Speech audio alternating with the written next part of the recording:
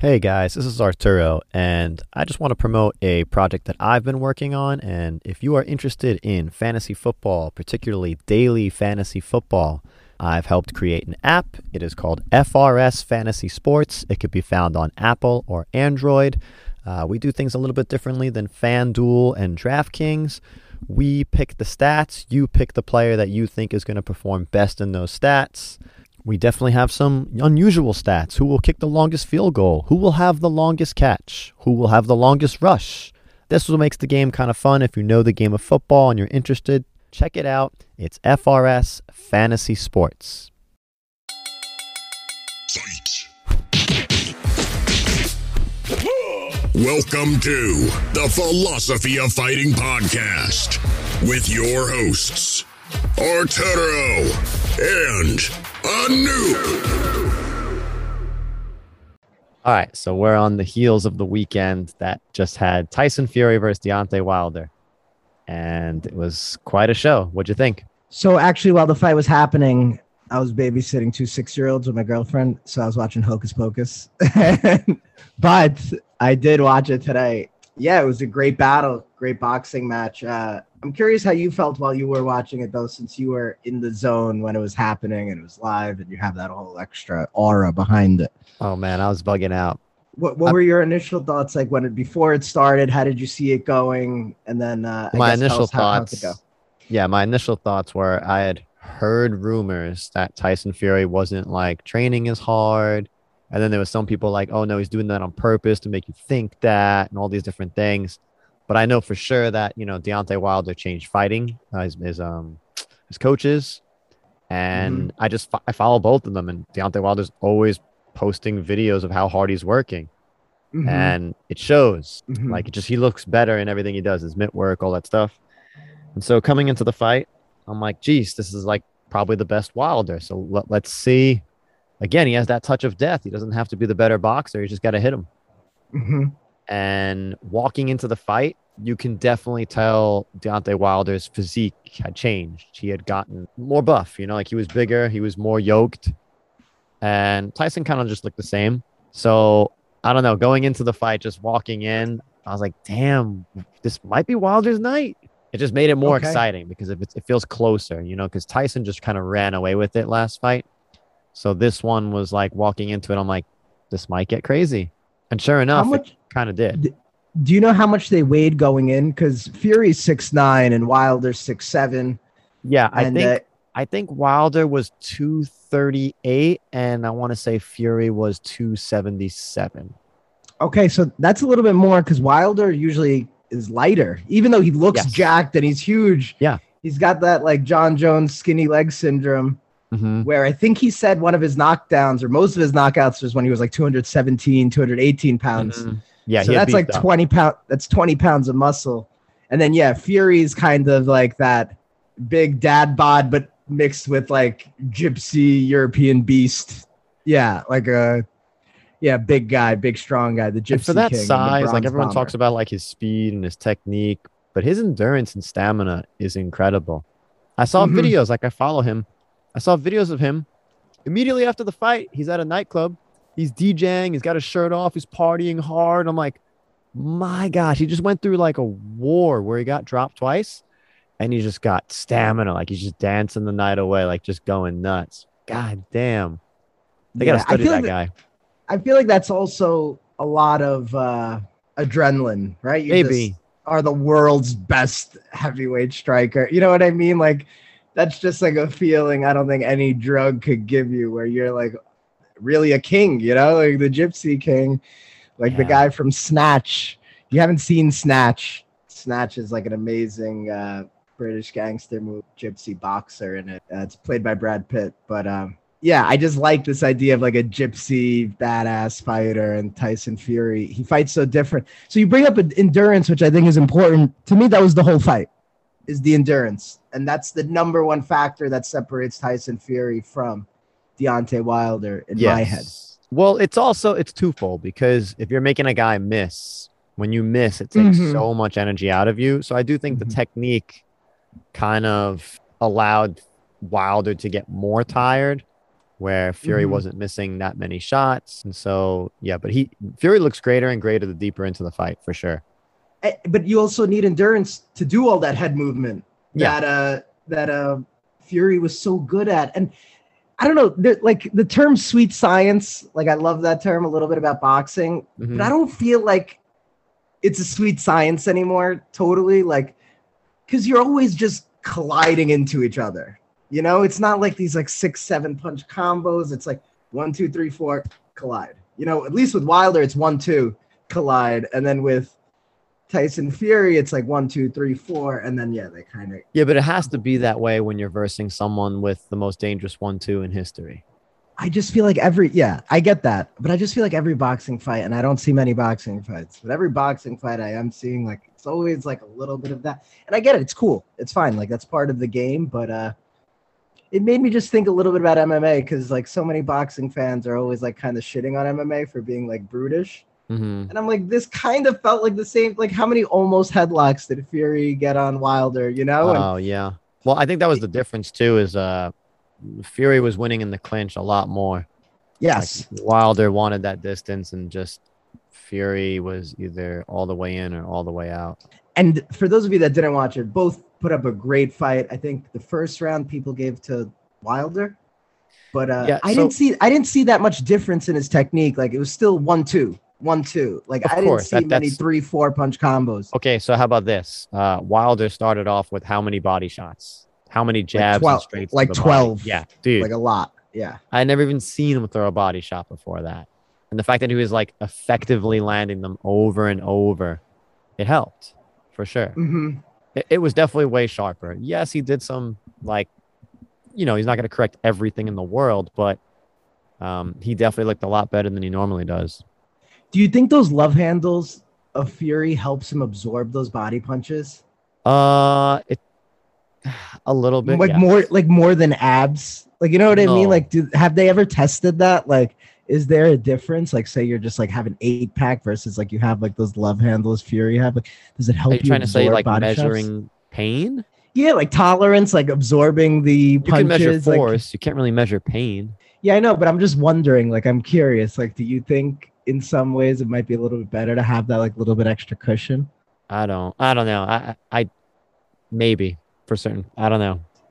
Yeah, just a thought. For the science of it, but sometimes he's hitting him, and I feel like Fury, like, I don't know, maybe he's like wise to it, where people do make fun of his body a little bit, but maybe he's like, no, I know this is my optimal. Like, maybe that is the optimal body. Like, they always had the jokes about Daniel Cormier, but still, like, it's just like for them, maybe that's what they need. You know, you don't need to have. Well, I mean, Fury also got dropped twice in that fight as well, so.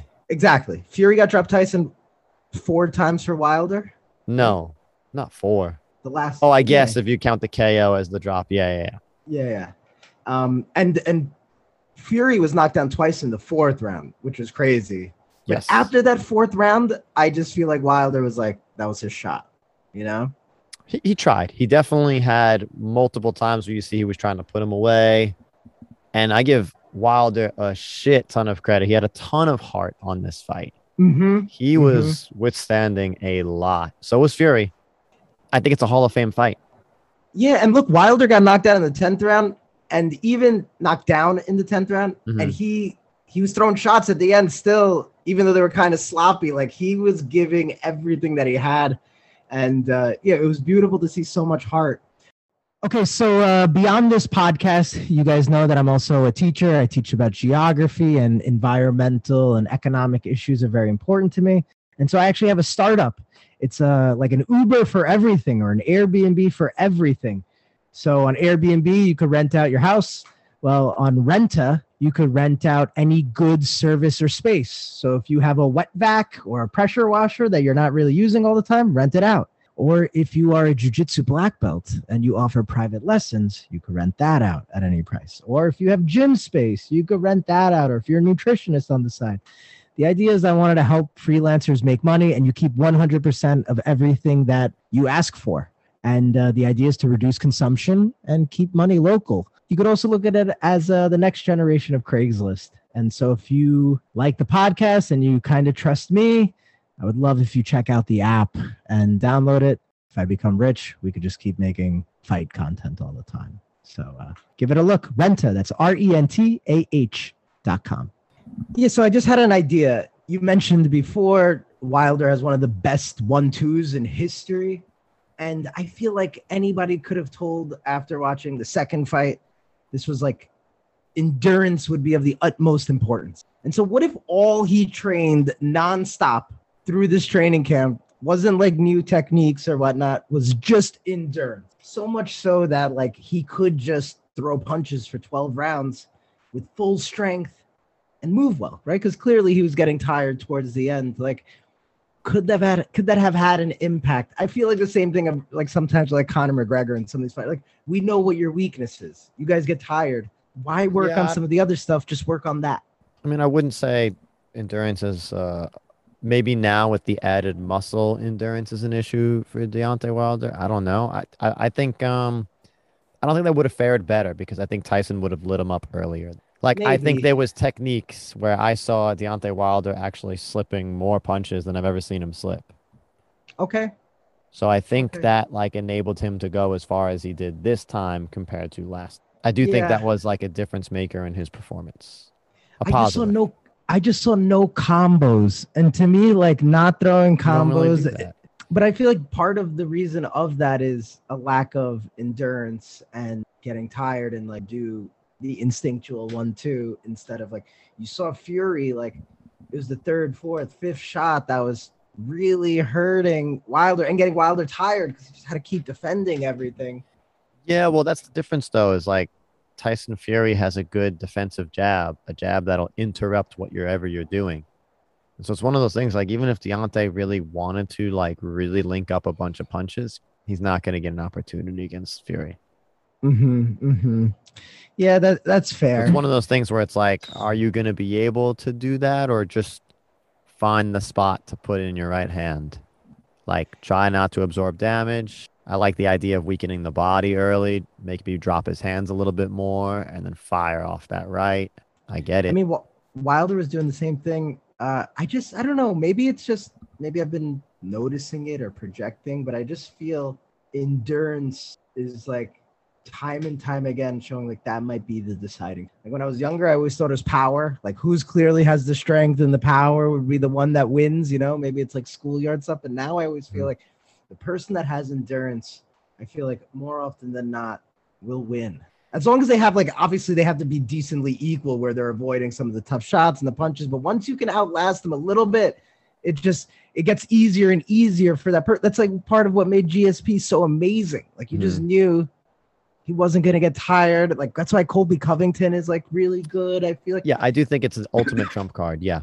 Right. And so like part of me feels like, I don't know. I just, yes, he was going for the body shots and yes, like he was like slipping, like you're saying, but I would just love to see Wilder throw 4, 5, 6, 7. Yes, Fury has a defensive jab, but I mean, who's more powerful than Wilder? And yeah, in the beginning, he was quicker. Even in the beginning, he wasn't doing that though. It was still quick body shot and then getting back. Like body shot and getting back. And it's just like, I mean, throw more, please. That's a great thing to do though. That's a great thing to be able to hit your opponent and be out of range where they can't hit you. And if you can continue to do that, you're going to open them up big time. I just didn't feel like it was hurting Fury. So it felt a little bit more. Oh, I did. You think so? Yeah. His hands went lower. Yeah. And look, he did get the knockdown in the 4th round. It just would have been nice. I kind of was rooting for Wilder because I wanted it to like almost be a tie, you know, like a draw and a win and a win. And so part of me was like, underdog. Come on. Yeah, underdog. And I like him and he has so much heart. It's just for me. But his excuses. What were his excuses? I didn't listen to. Well, I don't know what his excuses are this time. I'm sure he'll have something. But last time, remember, he blamed his suit.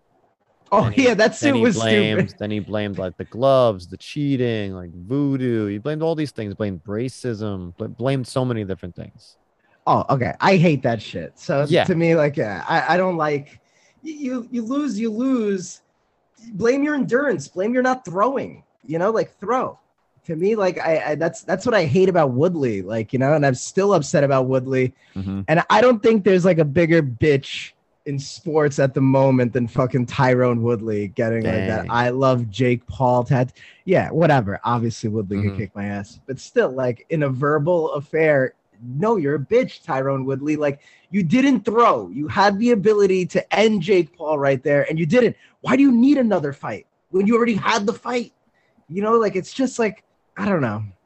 Like, you're there in the moment. Obviously, you're going against the best in the world, but you're also one of the best in the world, you know, for the Fury Wilder. Like, and for Woodley Paul, you're not going against the best in the world. So why are you not throwing? Like, just throw. And to me, a lot of it is endurance. I don't know. Maybe I listen to too much Chael Sonnen, but like Sonnen's always talking about like weaponizing like endurance and just like once you're tired, that's it. You know, you like a lot of people lose. And I would have just liked to see more combos. Like I don't know. I just feel like it's the part that it's like baseball players like swing.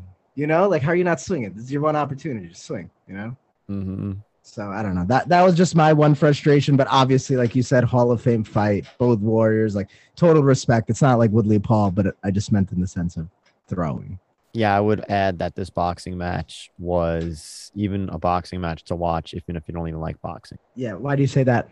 Because it's exciting. There wasn't like, maybe there was like 1 or 2 rounds that like not that much happened.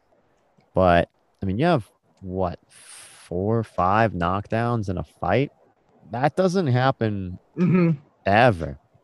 And especially you have heavyweights going 11 rounds and it's entertaining. Exactly. That's incredible. That's what I'd love to. So maybe I am harping too much on the endurance. They did go 11 rounds. And there's only one loss between 2 of them, you know, and they had already fought. Like, that's what makes it so spectacular.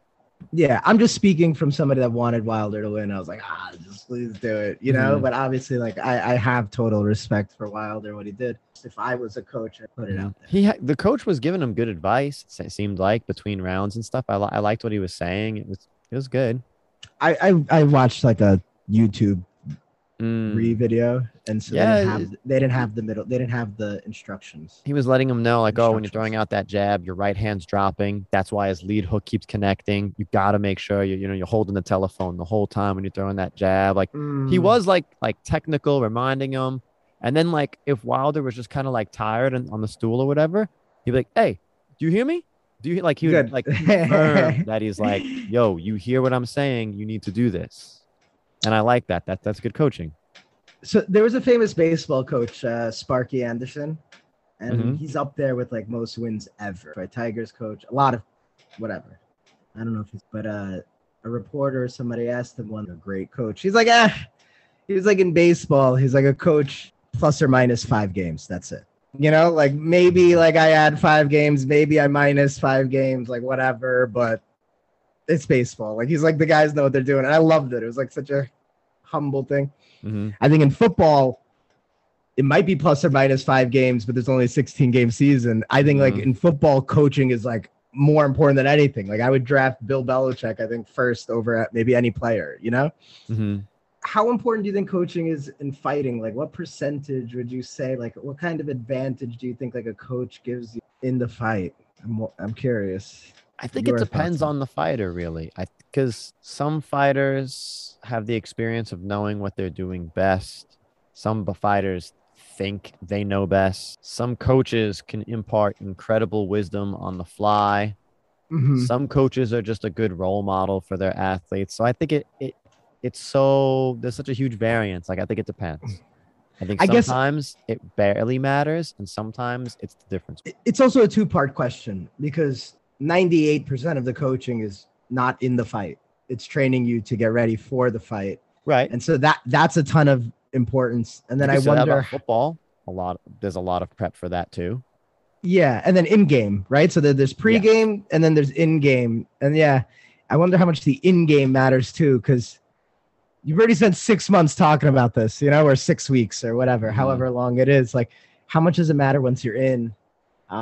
We should ask some of the other fighters like when we talk to Toby or Jeff Monson. Like, I'm curious how they feel at the top, right? They were at the I think it also just maybe part of me was also thinking about the rules. If there was no breaks in between rounds, who wins that boxing match? You know, because Wilder was doing slightly better in the beginning, and he had those 2 knockdowns in a row. And sometimes we talk about that with MMA, and I was like, I wonder what would have been like. Would Wilder pull that out if they just kind of went straight, like 1 through 5? Like, that would have been an interesting little twist to see how that played out. Yeah. Right? Like, I think Wilder could have it would have been a better shot for him, because then they both just get tired or knocked out or whatever, and that was his best. But Fury, I just feel like, is smarter and knows himself, and he's got that. You have to watch Snatch, because like he is a little bit like Brad Pitt's character. He just seems like there's like this switch he has in his head that's like half fun, half monster, you know, and like he like combines it so well. And yeah, I don't know. It was a great fight though. Definitely. It was nice seeing that after seeing all the Jake Paul fights in boxing. Fair. It was good. There was a fight before that was really good too. Two undefeated boxers. And yeah, it was good. Yeah, it was a good card. And all right, let's talk about another odd matchup. All right, so right now, Ariel Helwani and Brandon Schaub, you can't call them, they're not commentators, they're just voices of MMA. Yeah, are now beefing kind of publicly now. And it all started because Brendan Schaub, on his podcast, one of his podcasts, he has like 7 podcasts. I don't know which one it was. I remember hearing it though. Below the Belt. He did it on Below the Belt. Yeah. Okay. And he was saying that, I forget what it was. Luke Thomas doesn't like Ariel Helwani for like his reasons or whatever. And Brendan Schaub was like, I don't know Ariel. Like I've been around him, but I don't really know him. But I do know that Luke Thomas isn't the only one that doesn't like Ariel Helwani. And you might find it convenient that there aren't that many fighters going to him. He is known in the community, and he's not well liked for a reason. He said something along those lines, but he made it around it. And hold on, yeah, he definitely tiptoed around it where he would call him a journalist, and he like put down all MMA journalists. And Brendan Schaub also insinuated, because Ariel Helwani was one of the analysts for when Jake Paul fought Tyrone Woodley, and Brendan Schaub insinuated that he turned down that job, and that's why Ariel Helwani got that job. And then he also goes into how nobody likes Ariel, but he wouldn't say Ariel's name. He tiptoed around it. Yeah, I think he did say Ariel's name. Okay, that time maybe he said Ariel's name, but now that they're beefing, he never says Ariel's name. He goes, the journalist. Oh, yeah. Okay, fair. Ariel Helwani put out on his show, he was basically mad that Brendan Schaub had said that and made a little bit of a tirade against Brendan Schaub. The tirade was pretty good. It was long. You can Google it if you're interested. And then Brendan Schaub, seemingly drunk on his podcast, retorts to that and says, all right, if you want to meet up, let's meet up. I guess they're like trading texts and stuff too. And he's like, I'll fly to New York, or you can come on my podcast. We'll hash this out. And so it got Anoop and I talking like, oh man, we would love to see them in a room and see what happens. Yes. Okay. So the story goes a little bit deeper than what Arturo is saying. For one, you should know Brendan Schaub was a top 10 heavyweight at one point. He was good friends with Joe Rogan. Joe Rogan, in a podcast with Brendan Schaub, told Brendan, hey, I think Cain Velasquez would fuck you up, and you should start thinking about other career type choices instead of fighting forever, where he was like, hey, you're good with other stuff. And it kind of led Brendan down a path of becoming a comedian and then podcaster and a commentator on a ton of things. Ariel Helwani, you should also know, was reporting on MMA when nobody watched MMA or reported on MMA. He was one of the first, like, true pioneer of the sport, loved it as a fan, and became quite big in the sport until one time, like, Dana White and the UFC got pissed at Ariel, because Ariel does talk about things like fighter pay, where they said, oh, Ariel released news that Brock Lesnar was going to fight at UFC 200 before the UFC was allowed to. So like Ariel was banned from a lot of stuff. Yeah, they told him not to, and he did anyway. And look, you're a journalist. You have a leak in your building. Like the NFL doesn't tell ESPN, hey, Booger McFarland is not allowed here anymore because Booger McFarland said shit about Roger Goodell. Like it's a little bit like petty. Yeah, I mean, journalism is like that in nature. So, like, Ariel's going to do it But you also can't be surprised at Dana White to be like, all right, I'm not giving you shit anymore. And Ariel's Okay, like, yeah. oh, he hates me or whatever. I'm like, well, yeah, you should understand that he does. I get it. You're not wrong, but like, you understand that. So totally fair. But the thing Yeah. is this now. The thing is this about Ariel now. And if you saw Jake Paul, Tyrone Woodley, you should see it. To me, I gained a ton of respect for Ariel because I always had respect for Ariel anyway. But he was a beautiful analyst. He represented MMA incredibly well. So well spoken, talking about Tyrone Woodley, talking about how the MMA community is backing Tyrone Woodley.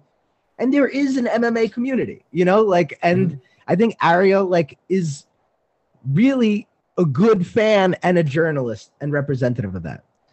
Now, the other thing to mention is this. There is a huge part of the internet that hates Brendan Schaub. In fact, on the subreddit, The Fighter and the Kid, there was a lot of fans of that podcast with Brian Callen and Brendan Schaub, and they started to turn on him. And now they hate Brendan Schaub. And if you go to The Fighter and the Kid subreddit, they have links that show you why they hate Brendan Schaub. One, he lies a lot, and he does steal analysis from Luke Thomas and Ariel Helwani and a lot of other people. So like when he goes on Below the Belt, a lot of times he's just repeating the same stuff that other people have said, but it's Brendan Schaub saying it. Secondly, he is a little bit of a bully. So he bullies Brian Callen. There's another clip. So I think you are spinning this pretty biasly. I am biased because I also hate Brendan Schaub, but I'm giving you. But I've been following this subreddit for a long time. So if you follow the subreddit, I think you're so biased. No, but it's also I have more information. Like I see that even Brendan Schaub, even you said it. He goes, "Oh, Ariel won't say it to my face." Like he's insinuating, yeah, I could beat up Ariel. We know that, but this is a battle of wits. This isn't like a battle of like Ariel's not saying, "Hey, I would fuck you up in a fight." He just is saying when it comes to podcasting, when it comes to analysis, I'm superior to you, which Ariel is, I believe. Well, he also dropped the Tupac line, like, keep my name out your mouth. And Brendan Schaub can kind of, I mean, you can totally say, okay, then say it to my face. You could always say that man to man. And you're like, all right. Like, yeah, but the thing is this, I feel like Ariel interviewed Nick Diaz and Nick Diaz was like, you could get slapped for that where I come from. And then Ariel kept talking to him. Like, Ariel, and he wasn't being a dick. He's like, why? What did I do? The Diaz brothers don't like him either. There's a lot of people that don't like Ariel, so I wouldn't paint him as the most well-liked person. He is a very entertaining TV personality. I would not say that everyone hates Brendan Schaub and everyone likes Ariel. Okay, I don't think that's the case. You're totally right. But what I'm saying is this subreddit hates Brendan Schaub. And now there's a lot of people that hate Brendan Schaub across a lot of different industries. It's not just MMA. Now it's also comedians and podcasters and like also people that just like. Yeah, but that's like people getting humbled. Like, oh, I follow Conor McGregor and I see all the people comment on his photos and yeah, he sucks. And you're like, all right, you're paying attention to a lot of people that just spend time hating. Like, I get it. If that's you true. Have, like, if you have your reasons for hating him, that's fine. I wouldn't say like, oh, look at all these people hating him. He sucks. No, but there are things that he says that genuinely, once you watch 100%. It and listen to it, you're like, oh yeah, he does suck. Like, so it's like things you guys say. This guy is not dude, the brightest. The other day, Brian Callen was eating on the air while they had a podcast, and Brendan goes to him, was like, yo, stop eating. In a really tough way. Like, yo, stop eating. This fucking triggers me. And he got really mad at him. Yeah. And then the homeless cats were like, you have a fucking podcast where you eat food with fighters. You know, like it's like, don't say it triggers you. You were just trying to like dominate your supposed friend that got you in the industry, which is Brian Callen. Like, it's like one of those, it's like just so stupid. Your whole podcast is about eating food with fighters. And if you watch clips, I'm going to stop you right there. You're wrong on this. How am I wrong on that? Because the podcast Eating with Fighters is billed as that. It's Food Truck Diaries. I'm going to go out and eat with the fighter. The fighter and a kid, eating while you're talking, it is definitely very unprofessional. I'm with him 100%. I do think, because he was asking Brian questions and Brian's eating. You hear him eating. He's like, dude, you need to stop eating. Like, we're running a show. Like, you can't be eating. Now, I will say that if you have a critique on, hey, Brendan's drinking on the podcast, Exactly. And he's that's a doing nicotine. legitimate gripe. He's But to doing say nicotine like, patches. but to say, oh, you eat on this podcast, like, okay, that's not a fair No. argument to me. But just don't tell me you get triggered by it. You know what I mean? Like, just be like, yo, hey, don't eat right now. But don't be like, yo, eating on air triggered. If you say eating on air triggers me, and you have an entire other podcast that is built around eating on air, that's different. That's different. That's the premise of that podcast. It's the not same the premise thing. of this No. I right? disagree. If we're talking about fighting on this thing. podcast, and I do another podcast and we're talking about fighting, and the guy's like, yo, we're not talking about fighting on this podcast. Like, oh, okay, that's fair. No, the slight difference would be if you go on that other podcast and you go, no, fighting triggers me. But you have a whole other podcast where we talk about fighting, so it doesn't trigger you. You know what I mean? It's just like he chose a moment to, I think Brendan Schaub represents somebody that, like, yes, he has talent, but he also doesn't have a humble bone in his body where he's like, no, everything I've done is because I'm great at it. Where a lot of people feel is like, no, Joe Rogan made you famous. And you have literally the lowest ranked comedy special in the history of comedy again, you're being specials. biased now. Joe Rogan didn't make him famous. UFC made him famous. Oh, no, but in the comedy world, Joe Rogan made him famous. Fair. And that's why different. people are pissed. No, but I think people liked him at first because, all right, cool. He's a fighter giving good takes. But then when he goes, hey, I'm an amazing comedian, it's kind of like, all right, dude, be a little bit humble in your statements. You know what I mean? I don't know if he's actually said that. But it's also like, okay, Eddie Bravo. Is he famous because of Joe Rogan? No, Eddie Bravo's famous because he won the ADCC. Now he became more famous because of Joe Rogan. Okay, fair. But Eddie Bravo, do you hate on Eddie Bravo because he's riding on Rogan's coattails? Eddie Bravo, though, is sometimes humble and admits he's like a little retarded, for like lack of a better word, with his like. So does like Brendan. No. Brendan, even in that apology video or where he starts calling out Ariel Helwani, he's like the journalist. Like all he does is he's like, come on, I'm a nice guy. I'm first team all nice, you know? And he's just like sold out shows when really, if you look at the videos, none of his shows are sold out. Like he lies off. Yeah. So it's like, dude, why do you do these petty lies? And people that do petty lies generally have bigger lies. And it comes from like insecurity. Like people that are insecure, I think are liked more in some ways because they're authentic. Like admit, like, you're not perfect. None of us are perfect. But like Brendan has this like aura around him where I feel like he thinks he's like, even when somebody made an article about Joe Rogan, this is what started it. Someone made an article about Joe Rogan saying Joe Rogan will not be missed because Joe Rogan missed the last fight because he was hunting. And Joe Rogan's obviously getting a lot of flack right now for his like anti-vax stance. So Bloody Elbow, I think, put out like a hit article on Joe Rogan. So what does Brenda do? Brendan does, oh, well, me and Joe are like, he starts grouping himself with Joe Rogan where it's like, oh, they're coming after me. Like he does stuff like that where it's like a little bit like, all right, defend your boy without hyping yourself up at this. That's not easy for everyone to do. Yeah, I get that. Or without putting your partner down in Brian Callen. You know what I mean? Like a lot of times he's like telling Brian, but that's like this the makes whole me want premise this of their show. They do that. Brian plays the beat up guy. Like that's what he does. And he does that well. He even does that on his own. Like if you see comedy from Brian, that's what he does. I think he turned Brian into a little bitch. And I think it's like an abusive relationship where Brian now needs Brendan more than Brendan needed Brian in the beginning. And without Brian, Brendan wouldn't have anything. Brian's like, no, we can do this together. Like he helped where Joe Rogan said do comedy. Brian kind of was like the one that walked him through this. Mm-hmm. And then like a lot of times, like when they're having like a debate, Brendan will go into like, oh, I could beat you up. Where it's like, dude, you're both supposed to be comedians. Be fucking clever. Like, obviously you could beat him up, you know? Like, so it's like they bro it up all the time. It's not broing it up. Brendan too. That's how they play that game. The big macho man versus the little wants to be macho man. Like that's how they play their game. So then just admit that Brian's a better talker than you. Like you can't enunciate, like you're not that good of a comedian. Like so, like then just play the role of the. Say that. I don't think he would ever, dude. You know how many times even look. Okay, so here's the thing. Here's the thing, right? So you have a lot of all this hate. It's the same way people hate on Conor McGregor, and I get it. Like you can. But when you devote your life to doing that and all you spend is like time on the comments, it's a dark road. Like these people literally keep watching Brendan to hate on him. Like I love it. It's so weird to me.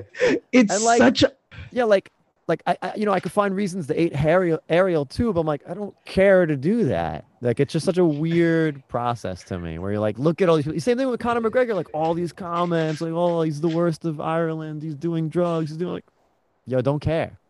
I get what you're saying, but the thing is this: Conor, when you do hate on Conor does have like legitimate like sexual assault, and he like punched an old man, and like he like threw the dolly, like he did like really like fucked up shit. Yeah. At the same time, Conor is interesting, whatever, dynamic. Everybody still wants to see him fight, etc. Mm-hmm. But this community, the fighter and the kids subreddit, they call themselves homeless cats, and they say they work at PF Chang's because there's a famous clip of when somebody asked Brendan on a podcast, like, hey, like, how do you feel about like some of your haters? He's like, they mean nothing to me. It's like if a homeless guy said shit to me, you know? And then like people are like, what's wrong with homeless people? Like, why are you like just shitting on homeless people? And then he goes, it's like if a cat was typing.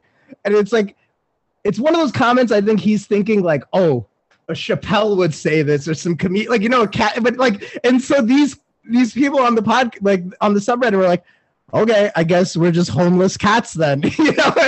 And they really formed a community of hilarity where I think they've made the podcast better by dissecting it and ripping everybody apart than the actual podcast. It is so weird. It's clearly it is weird. Very unique for sure. But it's hilarious because their content, look, some memes that people write, to me, they're like Pulitzer Prize winning memes. And it might be an 8th grader that wrote it. It might be like some dumb pothead. Like, it's just, to me, these people are creating great, hilarious content.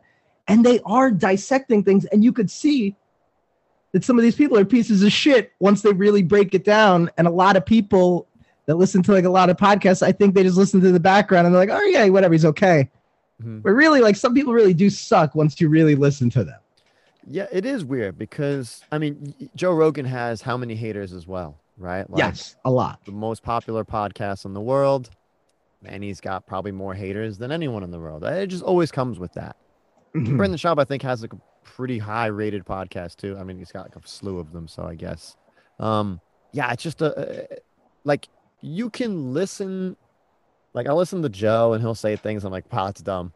Listen to Brendan and hear him say things. Like, wow, that's dumb. Like I remember one time he was talking about like how he's surprised Francis Ngannou doesn't want to talk to him, doesn't want to come on his show, and he's like, you know, I mentioned that, you know, he didn't look good. Nothing's changed, and Stipe is gonna beat him, but I don't see why he would not come on my show. I'm like, yo, that's a funny sentence. I'm like, yo, you just said it. Like, it's just funny. Like, yeah, but yeah, these people on the subreddit, pretty crazy. He did the same thing to Nate Diaz, where he was talking to Nate Diaz backstage, and he told Joe Rogan, he's like, oh, I never disrespected Nate Diaz. I don't know why Nate Diaz had beef with me. And then a clip came out where he like basically him and Nate Diaz, he just lied. He was calling Nate Diaz out. He's like, oh, well, that's why Conor fucked you up. And then like, because they were talking about the Floyd Mayweather fight between Conor and Floyd, and Nate's like, look, Floyd let him win the first 4 rounds. And Brendan was like, no, he was like doing his awkward angles and like whatever, like his thing. And then Nate was like, I guess you don't know about boxing. And then Brendan goes, well, I guess that's why he like beat you up. And then Nate kind of got in his face and Brendan walked away. And then he just lied to Joe Rogan about it. So it's kind of like, dude, you lie a lot. And enough of those clips where you lie, it's kind of like why people don't like Carlos Mencia for stealing stuff. And by the way, there are also video clips where they show Brendan has stole jokes from like other comedians. It's kind of like, dude, we have a lot of dirt on you. Just go back to being like the humble fighter and do the stuff, but don't act like you're great. You know, I think it's like a humble fighter. But it's what I'm saying, right? He goes, what did he say? He called himself the legend killer because he beat Crow Cop, which is so sad. But then Nogueira. Yeah. And so he's no, he got knocked out by Nogueira. Yeah, but he called himself the legend killer because he wanted to knock out Nogueira. And then Nogueira fucked him up. And it was like, thank God Nogueira fucked him up. Yeah, I was so happy. In Brazil. But I don't know. He also talked shit to Dana White. Obviously, we don't always say the best things about Dana White, but Dana White did a lot of stuff. And then Brendan Schaub said something like, I could do Dana's job, but Dana can't do my job. Dude, we do your job. We talk on a podcast. Like, come on. Like, stop saying like. Wouldn't go that far, but go ahead. No, dude, I'm sorry. In a battle of pronunciation and enunciation and talking fight shit, like, I don't care. Like, Brendan is not somebody superior. I could also watch Luke Thomas and copy his points, you know? Could, but I don't think you'd get 1 million subscribers. Yeah, it's the Immortal Technique line, though, right? Oh, it doesn't mean you're good. It just means there's a lot of people that are stupid, you know? And there are a lot of stupid people in this world that like will be like, yo, I will listen to Brendan Schaub because I've heard of Brenda. But it doesn't necessarily mean that Brenda has the best content, you know? That's the way you measure value. Yeah, that's the way I measure value. And yeah, clearly, like, whatever. Maybe it's coming from some hate, but I don't know. I think I like to look at things decently unbiased. I would say this to his face. Like, you know, I'd say to anybody's face, like, what's the difference? That's what we do. You have a podcast. Like, I'm sorry. Running the UFC and building a fucking sports empire is much harder to do than talking in a microphone for an hour a day, especially when you have 5 interns and 2 other co-hosts. Yeah, I would say that too, but I don't. Yeah, I can't speak to the veracity of these statements either. I guess, like, whatever. Maybe you're humble in this, but when it comes to like being a wordsmith and talking, like, whatever. I'm a teacher. I talk. Like, so I feel like there's a lot of people that could do what Brendan does. Maybe. All right. So I think you're approaching this with bias. I want to see them get together in the same room so they're both honest and exposed. Yes. So whatever secrets either of them have is brought to light, because I do think both have them. Maybe Brendan's got bigger ones, maybe, but I think it is important that Ariel comes to light a little bit too. Yeah, I would love to. I would love to see that. And if you watch, Ariel's independent now. So yeah, he like left ESPN or he was fired from ESPN, regardless of what you want to call it. But he gets more hits and he gets more likes. That's what provoked it all, I believe, too. I think Brendan was talking about that. Yes. And then it's like, oh, that's why he left. But meanwhile, a lot of people can't get along with Ariel. Dana White, ESPN, the co-hosts, I don't think. If you look at Daniel Cormier, when Daniel Cormier had the show with Ariel Helwani, that was great. Daniel Cormier with Ryan Clark sucks. Like Chael Sonnen and Ariel Helwani was great. Like, you know, like those people, they bounced off each other well. You're taking select group of people. What about all the ones that didn't? I'm talking about the fighters that are actually like good, like, you know, like that are good commentators. Chiesa. Like I would just say that you can look at a track history for Ariel, and there are a lot of people that kind of just excommunicate him. You would think if that happens to one person a lot, maybe it's that one person. That's true, but still, Ariel's getting Tyson Fury on his podcast at like the week before his fights. Like, he's getting Luke Rockhold. Like, enough fighters respect him to go on his show and communicate with him. And Nate Diaz still talk to Ariel Helwani, even though they had beef once, which makes me think like Ariel's not afraid to talk to you, Brendan. Not anymore. There's no ESPN. There's nothing. This is just his own independent thing. They still go on. Yeah.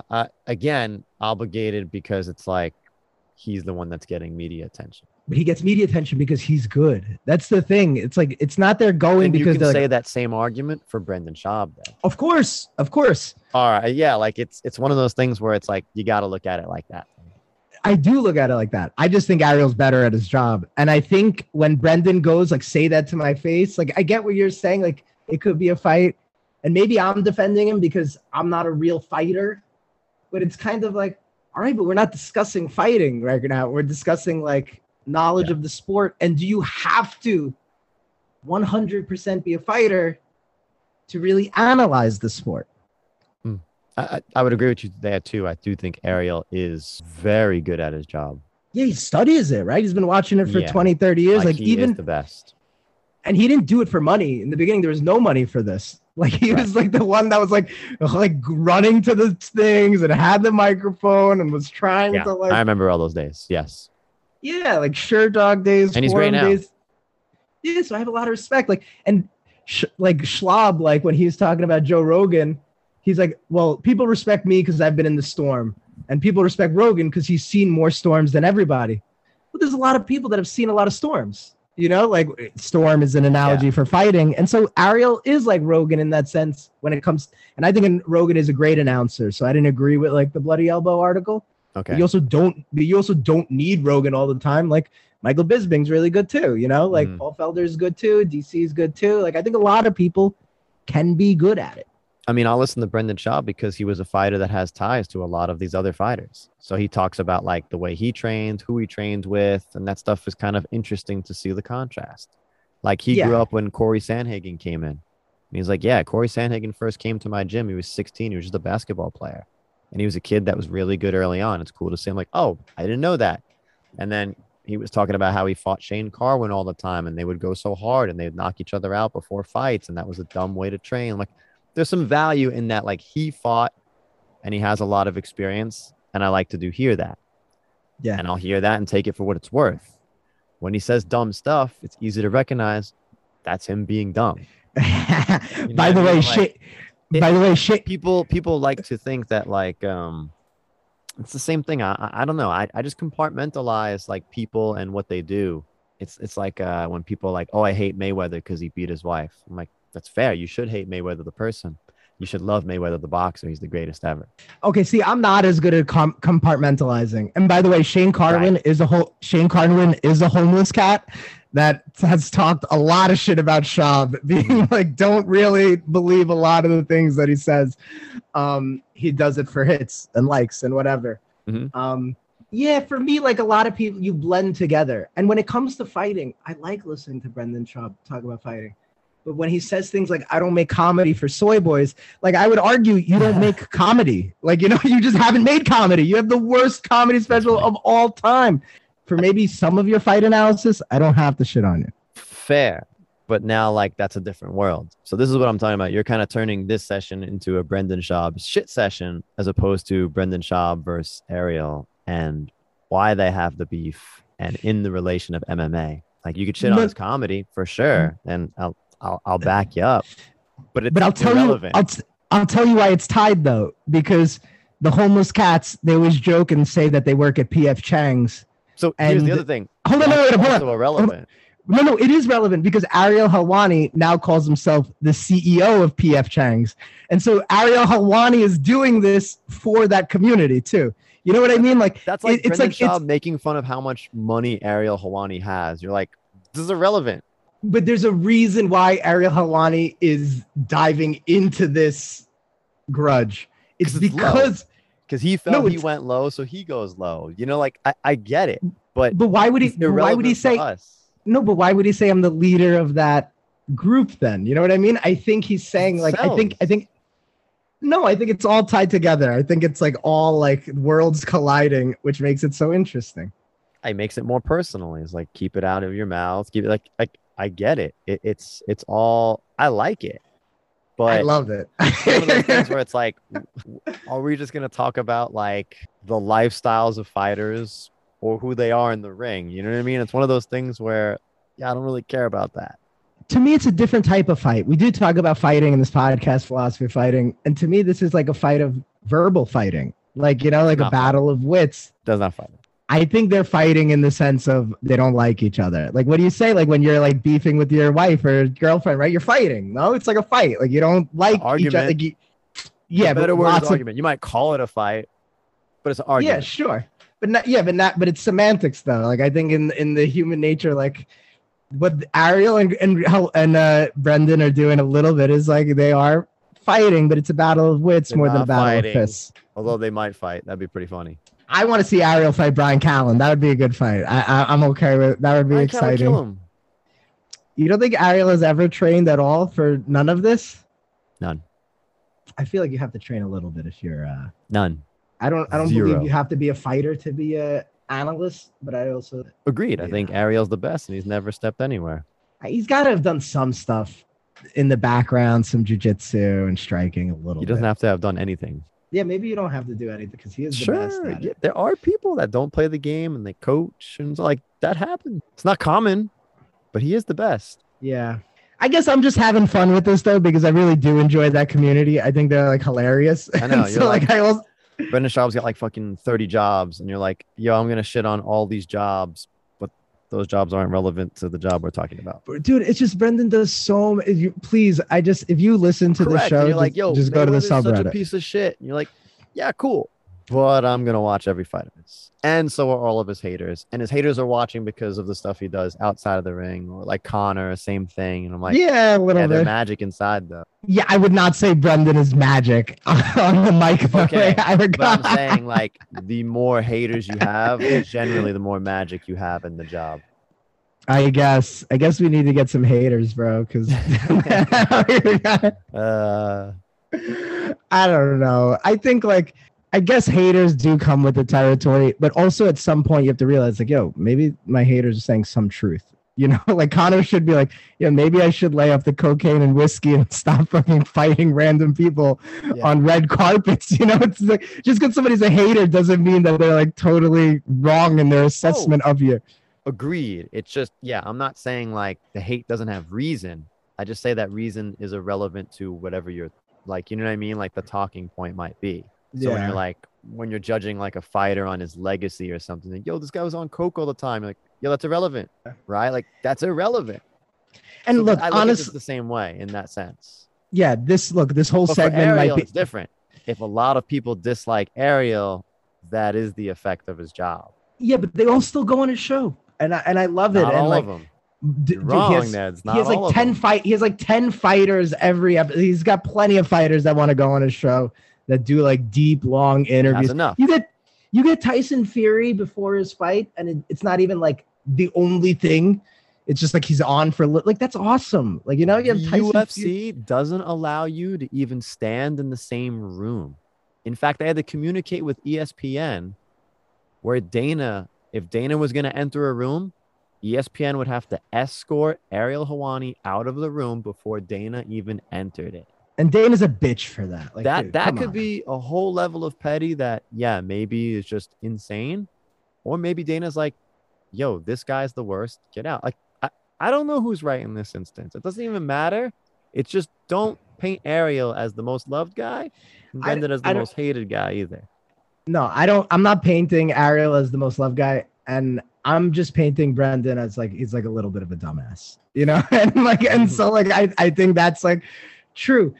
And I would say it's like a little bit like the Tyrion quote from Game of Thrones when it used to be good. Like, you know, when you remove someone's tongue, you don't just get them to stop speaking. It's more like you highlight like that you're nervous about the words he's going to say. And I think Dana has done that with Ariel where, Ariel, you know, even Brendan Schaub was talking shit about Ariel. He's like, oh, the only reason people listen to your shows is because you got fighters. And Ariel's like, I love the fighters. I'm here to promote the fighters. You know what I mean? Like, I don't think Ariel's necessarily... I believe him in that sense. There is a little ego to Ariel. Well, you got to be an entertainer. We're on this podcast. You got to go up and talk. You need to have some ego, regardless. So I agree, and some ego is going to make you somewhat bad. But in the sense, he's done good for the sport. He's done good for the community. Yes. Like, I don't think he's doing it selfishly. That's hard for me to say. I don't know. Mm-hmm. Again, I'm just going to measure the good he does, and he does a lot of good. Do like his ambitions or his motivation to do that, I don't care. Okay, that's fair. And look, this segment might have no real bearing. It might be different than most segments we've ever done on this podcast, but I enjoy it because it's like I think I know you have a very strong leniency here. So here's the big question: is do you think they ever get in the same room? I think Helwani, just from a strategic standpoint, realizes like I'm smarter than Brendan, and this is getting me. It's not like it's even getting him more hits. It's just getting him a different type of street cred. Because people were always watching his shows anyway, the MMA Hour and whatever he's doing. Mm-hmm. And I think Ariel likes this street cred. And I think he like realizes like, yo, in a battle like this, where it's not in the ring, I'm going to run laps around you. Like Josh Thompson tried making fun of Ariel and he crushed him like on Twitter. Like this is where Ariel shines. And I think Cyborg or Kessia, somebody commented, even Kevin Holland now is commenting on it, where he goes, that's a 10-7 for Ariel. Like, and they just keep giving him like 10-8s, 10-7s. Like, they're just like, yo, you're winning, you're crushing. And Helwani's going, no, this is no longer Helwani. This is Helwani. Like, you know, you talk shit about me, I'm going to talk shit about you. And I think it's I think Helwani goes, this is a battle I can win. Why not get that easy victory? So you think it happens? I don't know if they necessarily sit in the same room together, but maybe he goes, all right, Brendan, come on my show. Because Brendan goes, I'll come to New York. So maybe they'll go, all right, come, call in, do it. Let's see what you do. Yeah, you might let's have one talk of those about things it. where it's like, no, come on my show. No, you come on my show. You know, it'd be But like, Brendan, both do. They do both. Brendan said he would go on his show too. So you know what I mean? Like he Correct. left it out there. So now if he doesn't go, it'd be like, all right, you're back. You're once again going against your word, you know? Like, so I'd like to see him on both. If one goes on the other person's show, the other person has editing power. So I think you do need to go to both shows. That's fair. Yeah. I'm looking at everything. Yeah. Yes. That's a good point. You would need that. So if it doesn't transpire, it's because one is not willing to do the other show or something like that. That's what I would think. Yeah. I just hope because they'll both get a lot more end. eyeballs. They'll both get a lot more viewers. It's worth doing. I really hope this doesn't end. Maybe they string it out longer. Yeah, I don't know. Helwani, I think, is having fun with this. Brendan Schaub says he's having fun, but he makes comments that are like... It's your bias again. Here's another way to look insecure. At it. One of these guys has a named show after themselves. Who is it? The Ariel Helwani show. Yeah, whatever. It doesn't matter. Brendan Schaub's got like 8 shows. None are named. The Belt, The Fighter, and the Kid, whatever. Right. So again, just throwing it out there. Don't get too slighted on this. Yeah. I would say, though, Ariel creates better content and creates his own content. Agreed. Rather than I'm with you on that. Like sometimes, you know, and yeah. No, I am biased. I've been on that subreddit for like 2.5 years. Like, I think they're hilarious. A lot of good subreddits. There's also a lot of awful subreddits. Like, even like the jiu-jitsu community, the things they get behind and the things they like shit. I'm like, I'm not a part of this. Like, yeah, there are some weird, like, all right, I am part of this community. And you're like, no, maybe I'm not. I just think, though, there is a little bit of a circle jerk with like Joe Rogan and his friends. And I like Joe Rogan, but Joe Rogan and his friends, like how they're like the bastion of free speech and like how they're like the modern philosophers and like, oh my God, like we're murderers. Then like they talk about the same, like they've turned into Karens in some, and like the Fighter and the Kid pot, like subreddit, like I feel like pinpointed this earlier than others. And they rightfully call them out on some bullshit, and you do need people to call you out. It keeps you I don't know, in your lane a little bit. Like if each of us were just individually having our own podcast now, I don't think it'd be as good, because you have to offset each other a little bit. Like sometimes you need some of that, and I feel like that subreddit is doing that for that community, because nobody wants to say anything negative to Joe Rogan's face or other people's face because they're afraid it's going to affect their career. And so this is like an opportunity to make jokes that's hilarious. And it's like, it's a bunch of 9th graders or random dudes that work at PF Chang's, and they're just as funny, if not funnier than them. And that's what I love about it. They can be, I mean, you've seen, when you go through comments, sometimes comments are hilarious. There are some hilarious people out there, but like 9 out of 10 people are just like, yo, what do you do all day? But I always think I'm kind of like, in that instance, I am like Brendan Schaub. I'm like, yo, what do you do for work? What are you doing? I guess. I don't know. It's like Fight Club to me, where they go, we're the best. Like, I see the best and the brightest, and their gas station attendants are like, to me, that's who they are. Their motto is, we don't matter.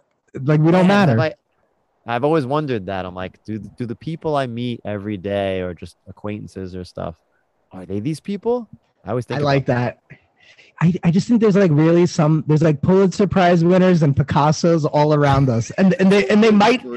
No, I'm serious though. It's like, but some people in a perfect meme, it's like those people change lives. These people just make a laugh.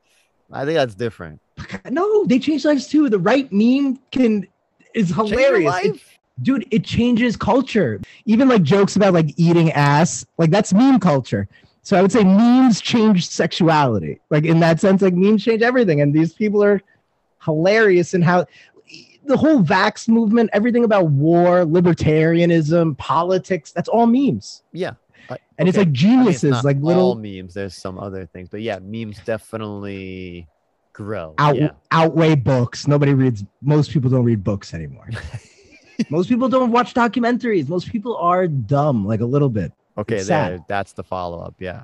Yeah. So they use these memes. And I think, again, that's the new Pulitzer Prize winners and Picasso's, like these people that create this like unique content for a subset of people.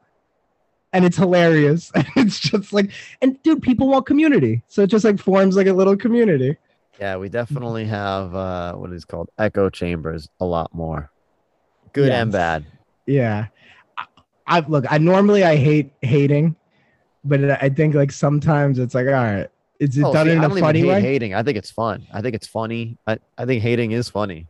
Yeah, it's funny. It's just like, it's just one of those things. If I'm gonna hate, I gotta hate equally. yeah, I've been made fun of a lot. Like, you know, like I don't know, growing all up, have. I feel like yeah, it gave me like some thick skin. Like everybody eventually gets theirs. Like I think though, like some fighters can't handle it because they know they could beat people up. And so they're like, no, don't make fun of me. And it's like, dude, I'm gonna make fun of you. You're like a dumbass. Like, you know, like you're stupid, you mumble your words, you say like dumb shit. Like and that's my opportunity as not necessarily a fighter to fuck with you and own you a little bit. Just take it a little bit. You know what I mean? Like, I mean, they don't have to take it though. yeah, no, they could fuck me up, but then I could also stab you. Like in my head, like we just go up and up. So that sometimes it's like, just laugh, bro. Like you're a comedian. Like now that you're a comedian, be comedic. Try to destroy me with words, you know? Maybe that's like, do you think the guy defending himself against the bully is justified then? Like if the bully is just berating him and just making fun of him, you say, well, why don't you laugh? You should just laugh. Is the bullied person who throws the first punch at fault because he threw the first punch? Look, there's a part of me, honestly, and I tell my students this sometimes, and I feel bad when I say it, but I was like, I think we undervalue some forms of bullying. You know, and like I remember watching like these like daytime TV shows where they would have like these hot girls come in and then like confront their bullies because they used to not be like, they used to be fat, and then the bullies like made their lives miserable, and then they got super hot. And I'm kind of like, I think I've seen something like this before. Yeah, everyone. So I'm like you kind of proved him right. Like, you know what I mean? Like, why are you like he motivated you to some capacity? Like, now look, you shouldn't be a dick. Like, I get it. Yeah, where you draw the lines, I think, is what is bullying. I'm not saying like be mean to people, but play a little bit of the game and try to win sometimes. Because I do think like you develop certain skills from it. Now, yes, it could also be like, I hate the whole sticks and stones thing. Like sticks and stones could break your bones, but words will never hurt me. Because I definitely remember the words that have hurt me, and I don't remember. Words hurt everybody. I don't understand that at all. Like, literally, that's all we do, and everyone's up in storm about everything and always uproar. Yeah, words always hurt people, even when you don't even want them to. And words hurt more than fists. Like, you know, like you get into a fight, like sometimes like a mean joke will hurt you to your core, but it lasts sometimes longer. I'm like, all right, yeah, use it for motivation, like whatever. Like there's some truth to it. Like we have to know who we are. I guess like Eminem, like, you know, in 8 Miles, like, what are you gonna make fun of me? Like, you know, like I'm poor and white or whatever. Like you eventually, once you own who you are a little bit, I think you succeed a little bit more. And I think that's like a little bit what these like homeless cats are doing, where they're like, all right, we're gonna shine a light on you because right now everybody's just jerking you guys off and just saying good things. And oh, you don't read the comments? All right, fine, don't read the comments. Like, we'll just keep creating content, you know? I guess I have like gray matter in this like discussion versus like online fighting and real life bullying and fighting. Like, I don't know. I guess I enjoy like a little bit of all of it, but I would also say like, let's not also do all of it. I feel like you have to find like a proper balance. I think it's all about just your levels of communication. It's like knowing the audience you're speaking to and what you're speaking about, right? You do this with like seminars on public speaking, but we don't do this on interpersonal communication, right? If I'm going to make fun of someone, I damn sure better know that someone. I should know based on like their character traits, who they are. Will they receive it as a joke? Do they know I don't mean that down at the core? Do they know I'm just trying to get a rise at them or motivate them? Or, you know, like the same sentence can be said with different context and it could be received differently by different people. So like bullying is one of those things where I'm like, these lines are so blurred, but it's really down to just not knowing that person and what you're saying, like there's just like that miscommunication on that. I don't believe that every instance of bullying is meant to be like, oh, I need to put this person down to show my superiority. I think there are a lot of instances of bullying that are kind of misread as that. Yeah. That is not a justification of bullying. That's just what I think happened. There's a great quote by Friedrich Nietzsche. He said, people don't attack you just to hurt you. Sometimes they just want to see how strong you are. And I like that. I feel like that's like a good coach will do that. You know, they'll be like, all right, get in there with this guy, like, you know, and like, you're expected to lose, but how good are you going to do? Like, what is your resiliency? Like, what is like, you know, like, how do you stand up for yourself? Like you have to have some oppression or something against you. Now, like relentless bullying and being just cruel, you know, like eventually there's like, yeah, punch him in the face then, you know, like do something. Like you have to figure out a way to eventually win. Also, like, aren't there other like more fun ways to spend your time? Like, I don't understand, like, when people like endlessly pursue bullying like this one person. I'm like, well, what are you getting? Like, there's a lot more fun things to be doing. I don't know. It's just a weird, like, do they hate themselves enough that they have to bully someone like endlessly? And like, why do they find that like insatiable desire to do that? I think there's a part of it that we're like such an online culture now, and we're home and we're jealous, or like, you know, like we have like this anger or something that we need to like let out maybe. And so we do something like that. I don't know. I feel bad because I feel like we even like bully some of our friends, you know what I mean? Like kind of like make fun of them, but we also like love them. But like, we're also like, there's like somebody in the group that's sometimes like the runt of like a joke or something. And I feel like that's like a little like, that's like a little sad, but it's also like, you're also like, I feel like if you're willing to dish, you have to be willing to receive. And if you're willing to receive, then that's fine. You can go too far, of course, either way. But of course, if you're never willing to receive, but always willing to give, you're the dick. You're not, you lose the ability to be in the group, basically. And that's how a lot of, like, that's how like you and I grew up. That's how who would be out of the group. Or you can't receive, you're not fun to be around. But you'll give. Like New York standard is like, you got to be able to give. Now, like who you're friends with is, can they take it? Yeah, exactly. And I would never want to show somebody that they like hurt my feelings. You know what I mean? Even if they did hurt my feelings, it's like, no way I'm showing you that you hurt my feelings. Like, ever. Your times are changing though. And I kind of appreciate young kids like not doing that. Like young kids, I don't even know. People make fun of the young kids and say like the young kids are sensitive, but I also think the old fucks are sensitive too. Here's a great meme, right? They're like, oh, this generation's a bunch of snowflakes. And then somebody wrote like, you literally got mad when black people went to the same school as you or drank from the same water fountain as you. Like, you know, like, how is that not a snowflake mentality? Like, oh, you're drinking from this fountain, you know? Like, and so like, yeah, there's like these things that change over time. And every generation likes to blame the next generation. Every new generation likes to blame the older generation. It's just, everyone's just pointing fingers. Like, yo, the old people fucked up this world for us.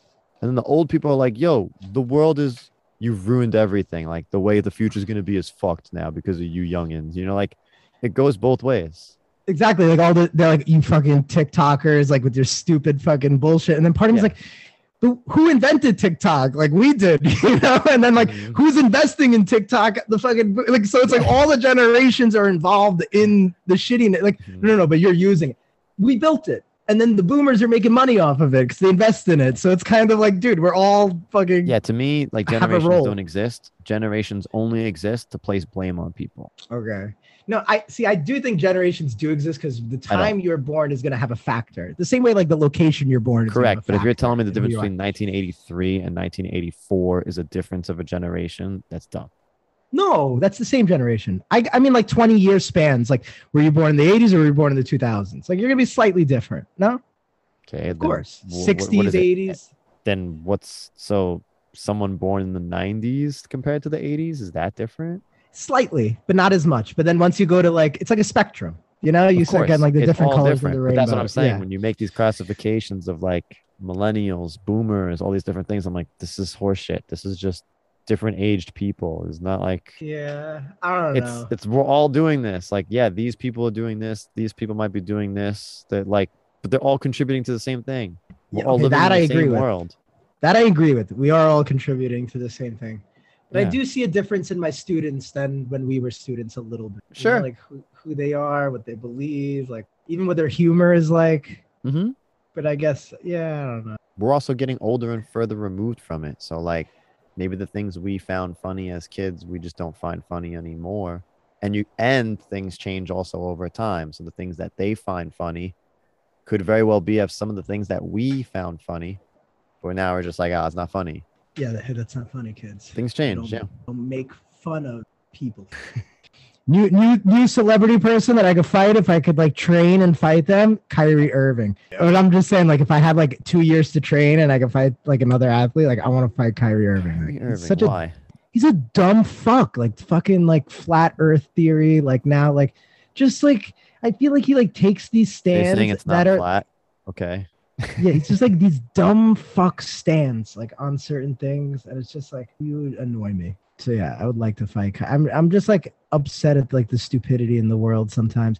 I'm not saying like, oh my god, everybody should get vaxxed or anything like that, but it's like some of the logic behind why you choose certain things is just annoying to me and just makes me think like you're a dumbass, you know, and that frustrates me.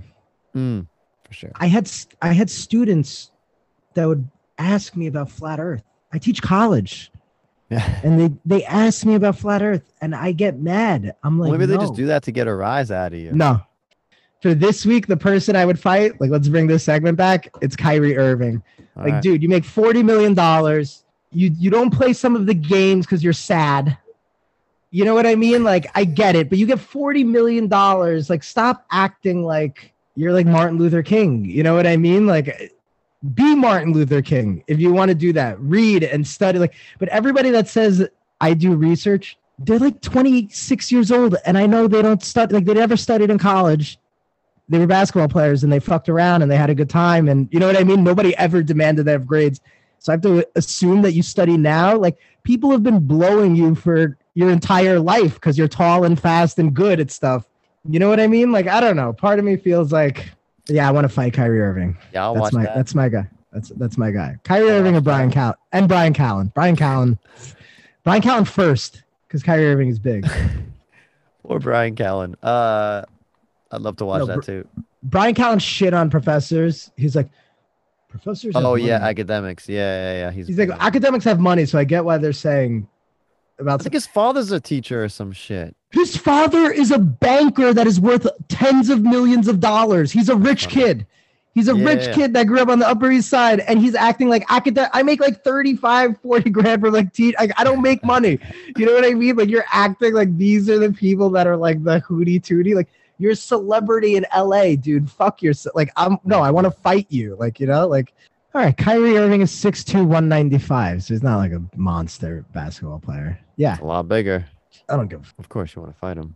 I weigh 155, but in spirit, I'm like 170. Yeah. Who would you fight this week? I would like to fight Tekashi 619. Okay. Yeah, good. Yeah. Fight him. That's a good one. Why? For ruining society? I don't know. He just talks For a snitching? hard game. Yeah, he's like, yes, fight him. Yes, that's a good one. he just talks a hard game. And I'm like, all right, can you actually do anything without a piece? But then all the Bloods are going to come after you. That's fine. If there's no guns, I'm willing to fight hand to hand anybody, whatever. I would love to see something like that where it's like all the Bloods, but they don't have guns, and then it's like a bunch of nerdy jujitsu dudes like fuck them up. And then it's kind of like, but then they come back with the gun. That's what I mean, because that's why like fighting like goes.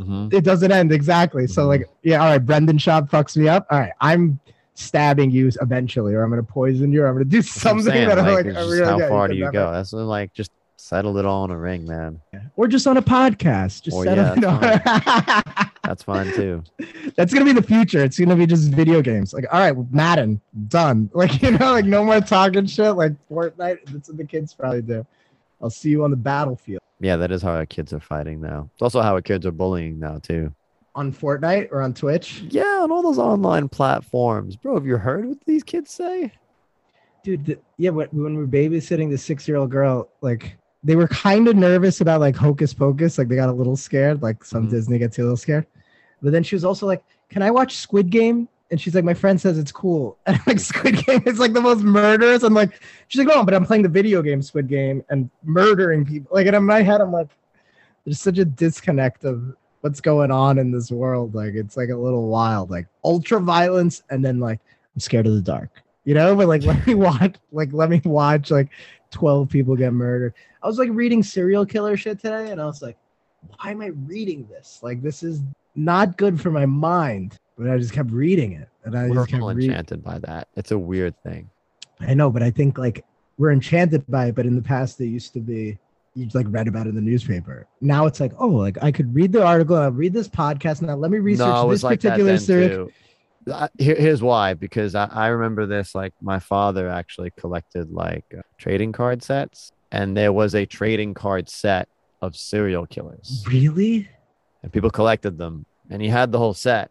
And I remember being like 10, however old I was, reading them all. I'm like, oh my God. Yeah, what are you doing? God.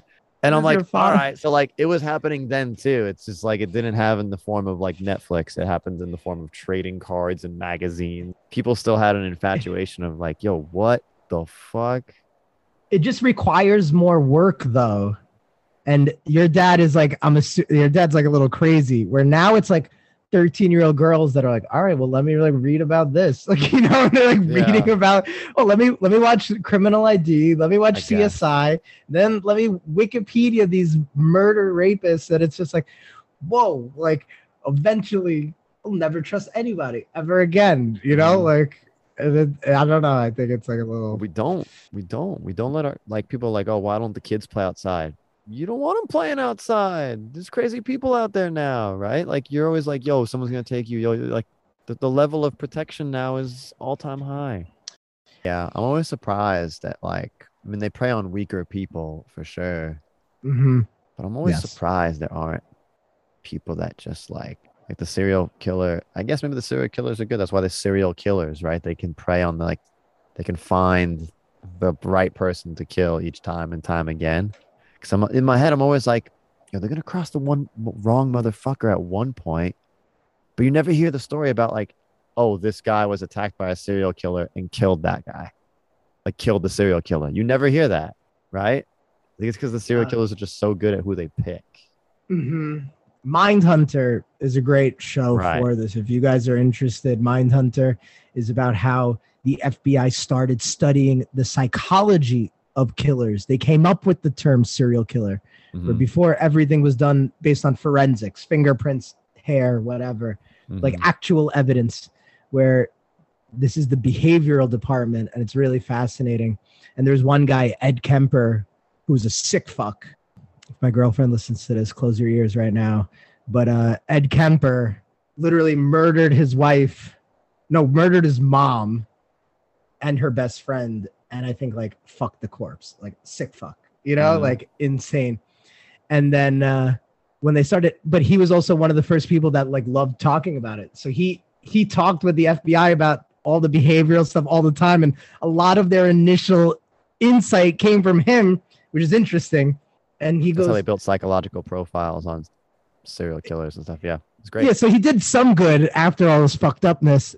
But they were like, well, everybody we're catching is this. He goes, well, maybe those are just the people you're catching. Like, you know, so they're like, oh, the holes. And that line freaked me out, because then I'm like, oh my God, there's just a lot of really good serial killers out there that we just don't know. And like, they aren't getting caught. Like, oh, that was scary. To relate it back to fighting, do you think some of these people seek out training how to fight now that it's becoming? Oh, like killers? Yeah. Or just anyone that's like a predator? Yeah, predators. Yeah, exactly. Yeah. Killers, predators. Yeah, I know of someone. Who? Can you share?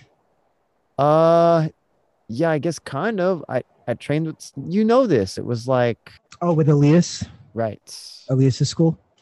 Yeah. I'm not saying that's the reason he trained, but I have no idea. Yeah, he was a predator. He preyed on like a young girl, like I think like 14, 12, something like that. Right. Yeah, I guess it's the same like, psychological thing. Who was that gym that was in San Diego where they had like a few rapists? Lloyd Irvin? That wasn't in San Diego. That His was name was in in California, no? I thought it was in Florida, but maybe I'm wrong. Lloyd Irvin. Yeah, like these people went to jail, and a lot of people left his gym. And they found out Lloyd Irvin actually almost it was Maryland. Yeah, it was out of a school in Maryland. I'm sorry, you were right. Oh, okay. Do you think, because we always highlight the benefits of like fighting and stuff, do you think somebody that might have a predator mentality could get that knocked out of him if he has like a good community and he trains with the fighting? Or do you think they're solely fight? Obviously, this is just an opinion question. There's no science behind any of this. Yeah, I don't know. Do I think there's a possibility that someone could be training in martial arts to be able to become a predator of some sort? Yes. Okay, and then the second part of that question is, do you think by then training and finding a good community, they would stop being? Maybe. Yeah, maybe. I'd like to believe that's a possibility. I would like to believe that, because it does scare me if like... You don't know people's motivations, and you don't know how strong that community might be able to influence a person. And in the end, do we really know each other? Yeah, exactly. The behaviors of some people in like secretive can be pretty alarming. Like, I mean, everyone has like skeletons, but you never know what someone you know could be really up to. And I think the internet is like created also like a lot of this where people dive into who they are. There was a website in Germany where people would discuss fantasizing about cannibalism. Mm-hmm. And two people met up, and the guy killed him and ate him. But it was the other guy. It was the other guy's fantasy to be killed and eaten. Oh, so he was shit. And then like in Germany, like I think they let him go, where they're like, it was like some fucked up like legal thing where it was like, all right, a couple years, like, you know what I mean? Like fucked up shit. And then like part of me is like, I don't know. Sometimes when I see, because I always say like any girl, I'm like, you should train jiu-jitsu. Like you should train fighting, you know, yeah. Like, especially people like reports of like sexual stuff. Like if I had a daughter, like even more than a son, I'm like, hell yeah, we're fucking learning how to fight. Like, you know, 100%. And then like everybody that I do train with, like I love, like I think there's like a lot of good people, but then I wonder like, are some bad apples like coming in? And I wonder if like the community helps that or hurts that. I don't know. Overall helps. Do I think there could be like subcircles that exacerbated bad behavior? Sure. Yeah, some gyms too, right? I think that are like a little bit like douchey, or like I think they can do that. They said that with like, what is your... Yeah, because you know what it is, like a subset of people at a gym that are friends with each other that do bad things can end up opening their own gym together. And now they can create a community that is more their vision. And honestly, I see that is what happened with Lloyd Irvin. Lloyd Irvin, when he went to college, was almost arrested for gang rape. It was like a bunch of dudes raped this girl. And the only reason he wasn't convicted for gang rape is because he couldn't get hard. And so he said like, oh, I wasn't hard, so I didn't do it. But everything else, he was like there, and he like, you know, and he like participated, and he tried hiding everything from it and everything. And then I think at first he tried to even protect some of his students that got in trouble when they got caught doing their thing with another fellow student who's a girl, you know? So it was just like a horrible scenario. And I remember this happened like 10 years ago, and it kind of created like a big thing in the community where everybody was like talking, like, how do we handle this, you know? And I guess, yeah, like in terms of like we're learning, I think for me, like fighting was always about self-defense. Like that's like my primary thing. And then it's like, oh yeah, it's fun, friends, community, aggression, get out depression, like all these other things. But like, I feel like everybody should know how to fight just in case. Yeah, we're built with humans that, or just any animal, fight or flight. Be good at one of those. Yeah, exactly. Yeah, be good at one of those. Like, be good at sensing. Be good at both. Best be good at both. But have at least one. Yeah. Get your spidey sense in order. See things, analyze things. Yeah. Be funny. Learn how to diffuse a situation. The best advice I ever got when I was traveling, like I was reading a book, and it was a KGB dude, like from Russia, and he goes, number one advice for anybody traveling: someone would much rather murder, rape, and steal from somebody they don't like. And like I always took that with me, and I was like, all right, I'm buying drinks, you know, and I'm like, I'm being a decent person oh, the taxi driver wants to overcharge me a little bit. All right, here's $5 extra. Like, I hate it. Like when like some people like, don't fuck with me. Like part of me is like, dude, you're in his country and you make way more money. Like, you know what I mean? Like you're on vacation. Like give him a tip, bro. Like it's not the end of the world. Like, you know, treat it like tax. But yeah, I would suggest everybody do that. You know, like learn that, like be nice and be friendly. But fair. Yeah, that's good imparting advice to end on. I'm going to end it right there.